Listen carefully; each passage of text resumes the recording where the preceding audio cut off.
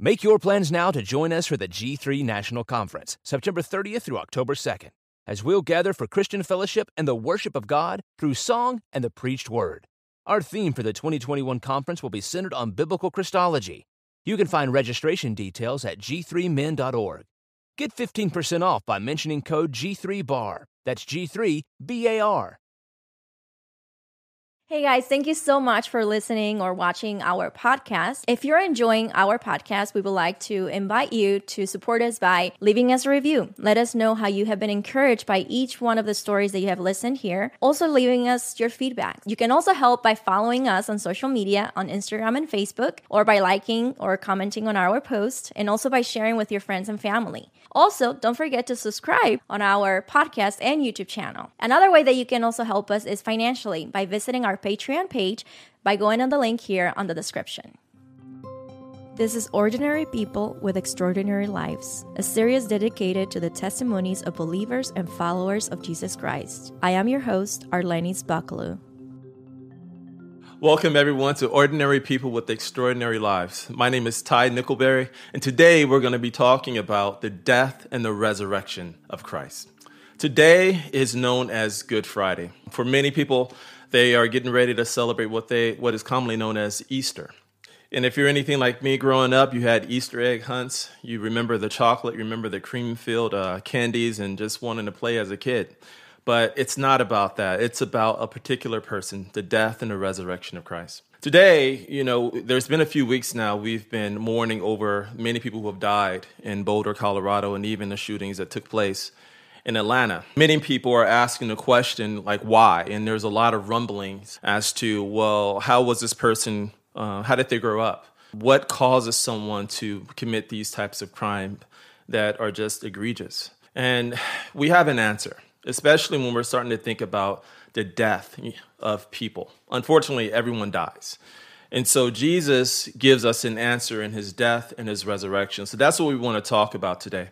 Now, commonly today is known as Good Friday. And that was the day that Christ actually did die.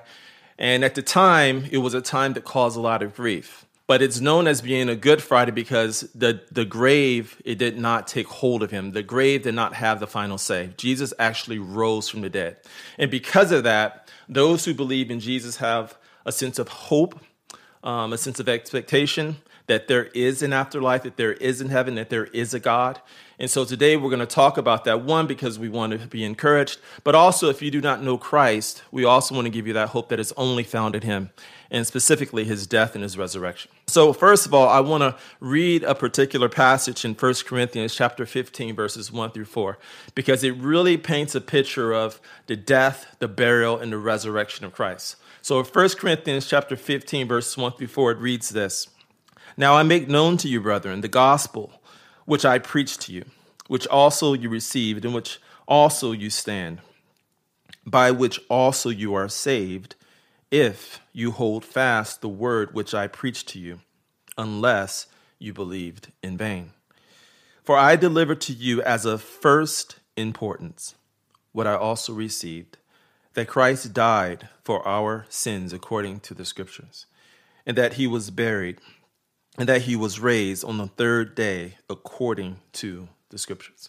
You see, this passage is one of the clearest teachings on the death and the burial and the resurrection of Jesus. Here, the Apostle Paul makes clear it is of first importance. It was this gospel that Paul received and he declared to the Corinthians. It's also the same gospel that we have received, and the same gospel right now that I want to declare to you. It is the only means by which we are going to be saved.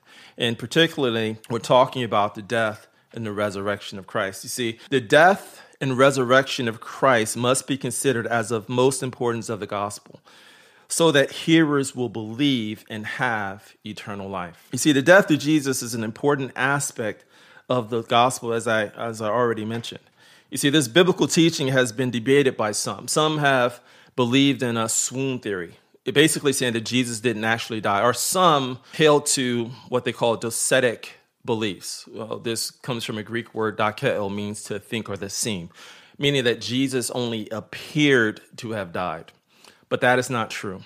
Again, if we were to look at that 1 Corinthians passage, it says, Paul says that I'm going to declare to you what I received, what is according to the scriptures. You see, the Bible, the scriptures, has to be the way that we're going to understand about the gospel, particularly the death and the resurrection of Jesus. And one of the things that is so great about the Bible is that God says, and I believe in Isaiah, he says, I declare the end from the beginning. And this is what we know as prophecy. God has said way before the death of Christ, the birth of Christ, that these things were going to take place. Let me give you an example. If we were to look at Acts chapter 8, there was a particular evangelist by the name of Philip. And God tells him, I want you to go to a specific place and I want you to preach the gospel. And so he comes to an Ethiopian and he starts to share the gospel. But I'm going to read this verse here. It says in Acts chapter 8, verse 29 through 33. It reads this. Then the Spirit said to Philip, go up and join this chariot. Philip ran up and heard him reading Isaiah the prophet and said, do you understand what you are reading? And he, that is the Ethiopian, said, well, how could I unless someone guides me? And the Ethiopian invited Philip to come up and sit with him. Now the passage of scripture which he was reading was this. He was led as a sheep to the slaughter, and as a lamb before its shearer is silent, so he does not open his mouth. In humiliation his judgment was taken away. Who will relate his generation? For his life is removed from the earth. You see, Philip asked the Ethiopian, do you understand the things that you're reading? And the Ethiopian responds to him, how can I unless someone guides me? And see, the Ethiopian at this time, he's reading an Old Testament passage. He's reading out of the book of Isaiah. And this book of Isaiah was written 700 years before the birth of Christ. Well, let me take you to that passage of scripture that the Ethiopian was reading. And he was reading in Isaiah chapter 53, verse 7 and 8. But I'm going to read the entire chapters 53, verses 7 through 12 to kind of give the entire context. And it says, he was oppressed, he was afflicted, yet he did not open his mouth. Like a lamb that is led to slaughter, and like a sheep that is silent before its shearers, so he did not open his mouth. By oppression and judgment he was taken away. And as for his generation, who considered that he was cut off out of the land of the living for the transgression of my people, to whom the stroke was due. His grave was assigned with wicked men, yet he was with a rich man in his death, because he had done no violence, nor was there any deceit in his mouth. But the Lord was pleased to crush him, putting him to grief. If he would render himself as a guilt offering, he will see his offspring. He will prolong his days, and the good pleasure of the Lord will prosper in his hand. As a result of the anguish of his soul, he will see it and be satisfied. By his knowledge, the righteous one, my servant, will justify the many, as he will bear their iniquities. Therefore, I will allot him a portion with the great, and he will divide the booty with the strong, because he poured out himself to death and was numbered with the transgressors. Yet he himself bore the sin of many and interceded for the transgressors. You see, Philip's preaching on this text to the eunuch is a declaration that the one whom the prophet speaks it's Jesus. It's the Christ. It's the Messiah. He is the one to save the rest of humanity. In fact, all of humanity, if they will put their trust and their hope in him. He is, as it says in Isaiah 53:7, when it talks about as he was led as a lamb, we see this in John chapter 12, verse 9, when John the Baptist, he sees Jesus and he says, behold, the Lamb of God who takes away the sin of the world. See, this is the Jesus that was going to take away that sin of the world. But also, if we were to look at, again, Isaiah 53, verse 8, it talks about the transgressions of the people. He was cut off. And so it points to the substitutionary atonement of Christ. It should have us reflect on 2 Corinthians chapter 5, verse 21, where it says that he made him who knew no sin to be sin on our behalf, that we might become the righteousness of God in him. But there's more. though through Jesus' death, he bore the sin of many, and it was pleasing to God for him. That is, Jesus to be crushed, that whoever would believe in him would have life. Scripture again affirms this truth in 1 John 2:2. And he himself is the propitiation for our sins, and not for ours only, but also for those of the whole world. And when we talk about the propitiation, it simply means that Jesus, he took our place. And it pleased God. The wrath of God went upon Jesus on the cross. And because of Jesus' substitution, taking that wrath upon himself, it allows all of those who put their faith and their trust in Christ to have life in him. Jesus is the propitiation for those who would believe in his finished work, particularly his death. But there's more. So we see the Old Testament predictions, but there's also New Testament predictions. And we see this in Matthew chapter 17, verse 9. And Jesus, he tells his disciples, tell the vision to no one until the Son of Man has risen from the dead. And so what we see very clearly is that he was anticipating his death. He says something very similar in Matthew chapter 17, verse 23. And he says, and they, that is men, will kill him, speaking of the Son of Man, and he will be raised on the third day. Again, Jesus anticipated a time that he was actually going to die. He had came for a purpose. When Jesus does that, it is remembered that because of Jesus' death, it allows any believer to have life in him. And again, we can look at 1 Peter chapter 3, verse 18, and it reads this, for Christ also died for sins once for all, the just for the unjust, so that, here's the purpose, he might bring us to God, having been put to death in the flesh, but made alive in the spirit. And we see the fulfillment of this. And again, if we were to look at Matthew chapter 27, verses 27 through 38, we can see what happens with Jesus. Now he's captured, he's taken to Pilate.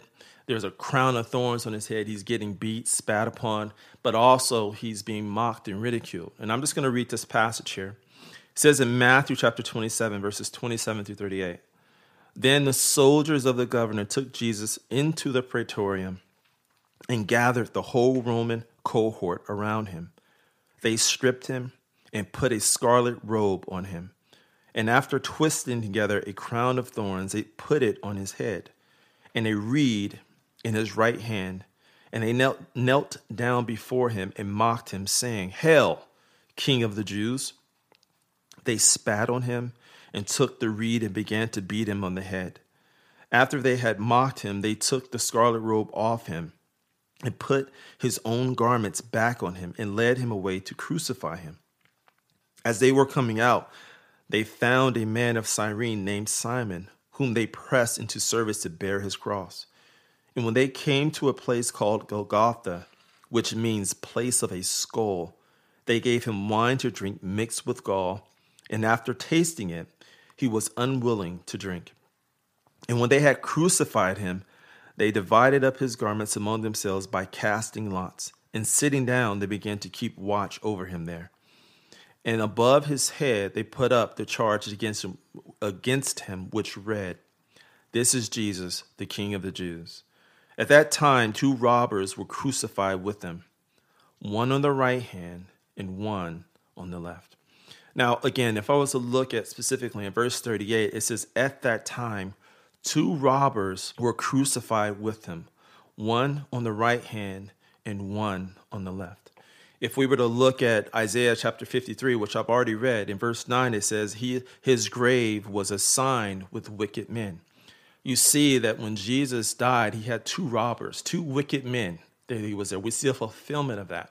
But we also see another fulfillment if we were to look at Matthew chapter 27, verses 57 through 60.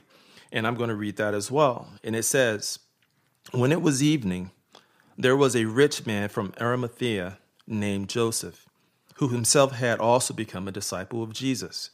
This man went to Pilate and asked for the body of Jesus. Then Pilate ordered it to be given to him. And Joseph took the body and wrapped it in a clean linen cloth and laid it in his own new tomb, which he had hewn out in the rock. And he rolled a large stone against the entrance of the tomb and went away. Again, there's a fulfillment there. He was with the rich in his death. Joseph, the rich man, provided that tomb for him. So we see the fulfillment of Jesus being with wicked men at his death, but also being with the rich when he was buried in that tomb. Again, this reminds us of the necessity of Jesus' death. It was absolutely necessary for Christ to die, because if he did not die and taste death for everyone who was a Christian would not be guiltless of their sin, free from their sin, or should I say, saved from their sin. And if we were to look at 1 Corinthians chapter 15, it says that if Jesus didn't die and if he did not rise, then we would still be dead in our sins. Jesus is that hope. And we're reminded again in Romans 5:8, but God, he demonstrates his own love towards us in that while we were still sinners, Christ died for us. It says in Luke chapter 24, verse 46, and he said to them, thus it is written, that the Christ would suffer and rise again from the dead the third day. Which brings me to my second point, and that is the resurrection of Jesus. So we already talked about the death of Jesus, but now we need to talk about the resurrection of Jesus because it has a major significance for those who walk with Christ. The resurrection is an important teaching in the Bible. It has a major significance in the life of the believer. And again, when we think about the resurrection, that's also predicted in the Old Testament. And in Psalm chapter 16, verse 10, both Paul, the apostle, and also Peter, the apostle, they both use this verse to communicate about the resurrection. And Psalm 16:10, it reads this, for you will not abandon my soul to Sheol, nor will you allow your Holy One to undergo decay. And that word Sheol means the grave. You will not allow your Holy One to decay. You will not allow your Holy One to stay in this place, is what the psalmist is saying. And Paul and Peter, they apply this to Jesus' resurrection.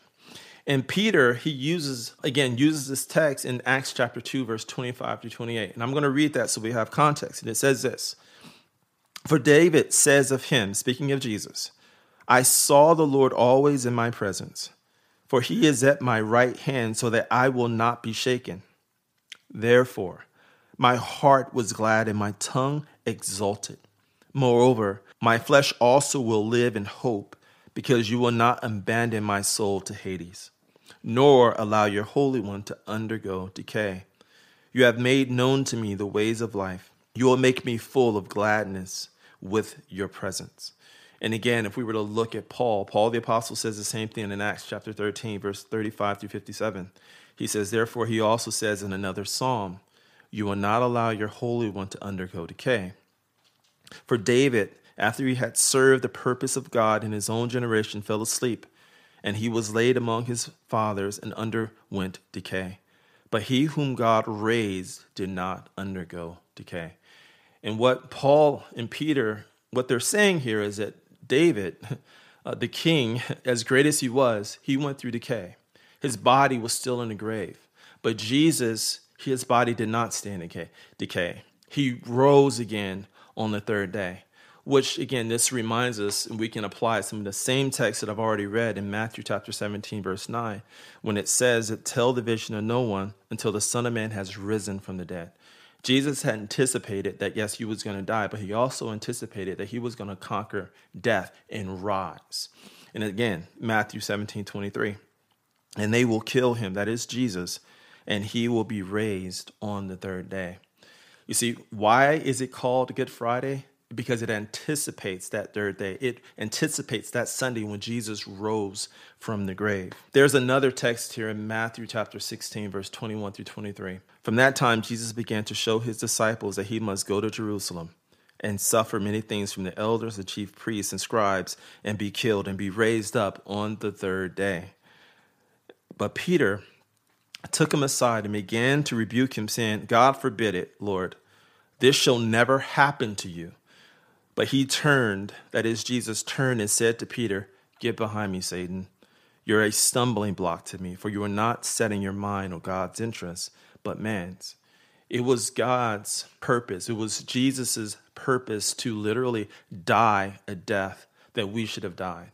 It was Jesus's purpose to conquer the grave by rising from the dead. And what we see in that passage is that Peter, wanted to rebuke him and said, "Not so, Lord. You're the Messiah. You're the Christ. You're the one who is supposed to save us." But he was thinking in ways of manly ways of doing it. He wasn't thinking about God's ways and God's interests, and therefore Jesus rebuked him because of it.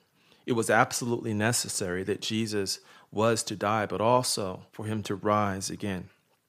And then we see the fulfillment of this as well. You see, the fulfillment of Christ's resurrection was mentioned in all of the gospel accounts. If we were to look at Matthew, for instance, if you go to Matthew chapter 28, verse 6, it says that the women come to the tomb and they're asking this question and they see an angel. And an angel says to them, "He is not here, for he has risen. Just as he said, come and see the place where he was lying." In Mark, it's a little bit more descriptive, and it talks about Mary Magdalene and Mary and how they're going with spices. They're going to anoint his body. But again, in Mark chapter 16, verse 6, they come to a man in white apparel, a young man in white apparel. And if we were to cross-examine these with other texts of scripture, we know that this is also an angel. And he, that is this young man, that's what the text says, said to them, "Do not be amazed. You are looking for Jesus, the Nazarene, who has been crucified. He has risen. He is not here. Behold, here is the place where they laid him." And again, if we look at Luke, very similar. Luke 24, verse 6 says, "He is not here, but he has risen." Remember how he spoke to you while he was still in Galilee. So it's a little bit more descriptive, saying that, remember, Jesus told you that this was going to happen. And the same thing in John. If we were to look at John's account, it's a little bit more descriptive. But what is also interesting is that the first ones at the tomb were women. And if we know anything about New Testament history, especially in that time of the early 31st century AD, a woman's testimony wasn't considered valid. So for John and some of the other apostles to write the women into that, it just shows that they're not trying to hide anything. They're speaking the truth. But there's more. If we were to look at 1 Corinthians chapter 15 and look at verses 5 through 8, this is exactly what Paul is saying. He's talking about the eyewitness accounts of Jesus. And it says, Paul, the apostle, says in 1 Corinthians chapter 15, verse 5 through 8, and that he appeared to Cephas, then to the 12. And after that, he appeared to more than 500 brethren at one time, most of whom remain until now, but some have fallen asleep. Then he appeared to James, then to all the apostles, and last of all, as to one untimely born, he appeared to me also. You see, the resurrection of Jesus was witnessed by many, by over 500 disciples of Christ. And this is why we believe, because of the eyewitness testimony of many, and because of that, they wrote it down. This is why we have the gospel account of Matthew, Mark, Luke, and John, and many of the other epistles as well. And just as it says in John, when John talks about what we have touched, what we have handled, what we have seen with our eyes, talking about the word of life, they witnessed the death of Christ, but they also witnessed his resurrection, seeing the risen Christ from the dead. But when we're starting to talk about the resurrection, we also have to understand that there are results of the resurrection as well. The resurrection, many times it's, we talk about the gospel and we say, yeah, Jesus, his death, his burial, but many times we forget about the resurrection, meaning that we forget about the significance of the resurrection. And one of the first things, or one of the first results is, number one, is that it is a fulfillment of the Old Testament in Christ's words. I've already talked about this before. Again, if we were to look in Isaiah, one of the things about God is that he says, "I tell you the end from the beginning." And so when these things actually took place, when they were actually fulfilled, it validates God, it validates Scripture, it validates the Bible. But not only that, the other result of the resurrection is that it declares the deity of Jesus. Jesus says this, I believe it's in John chapter 5, and he says, just as the Father has life in himself, so the Son also has life in himself. Jesus said to many who were challenging him, "You do not take my life from me, but I lay it down of myself. I have the power to lay it down. I have the power to take it up again."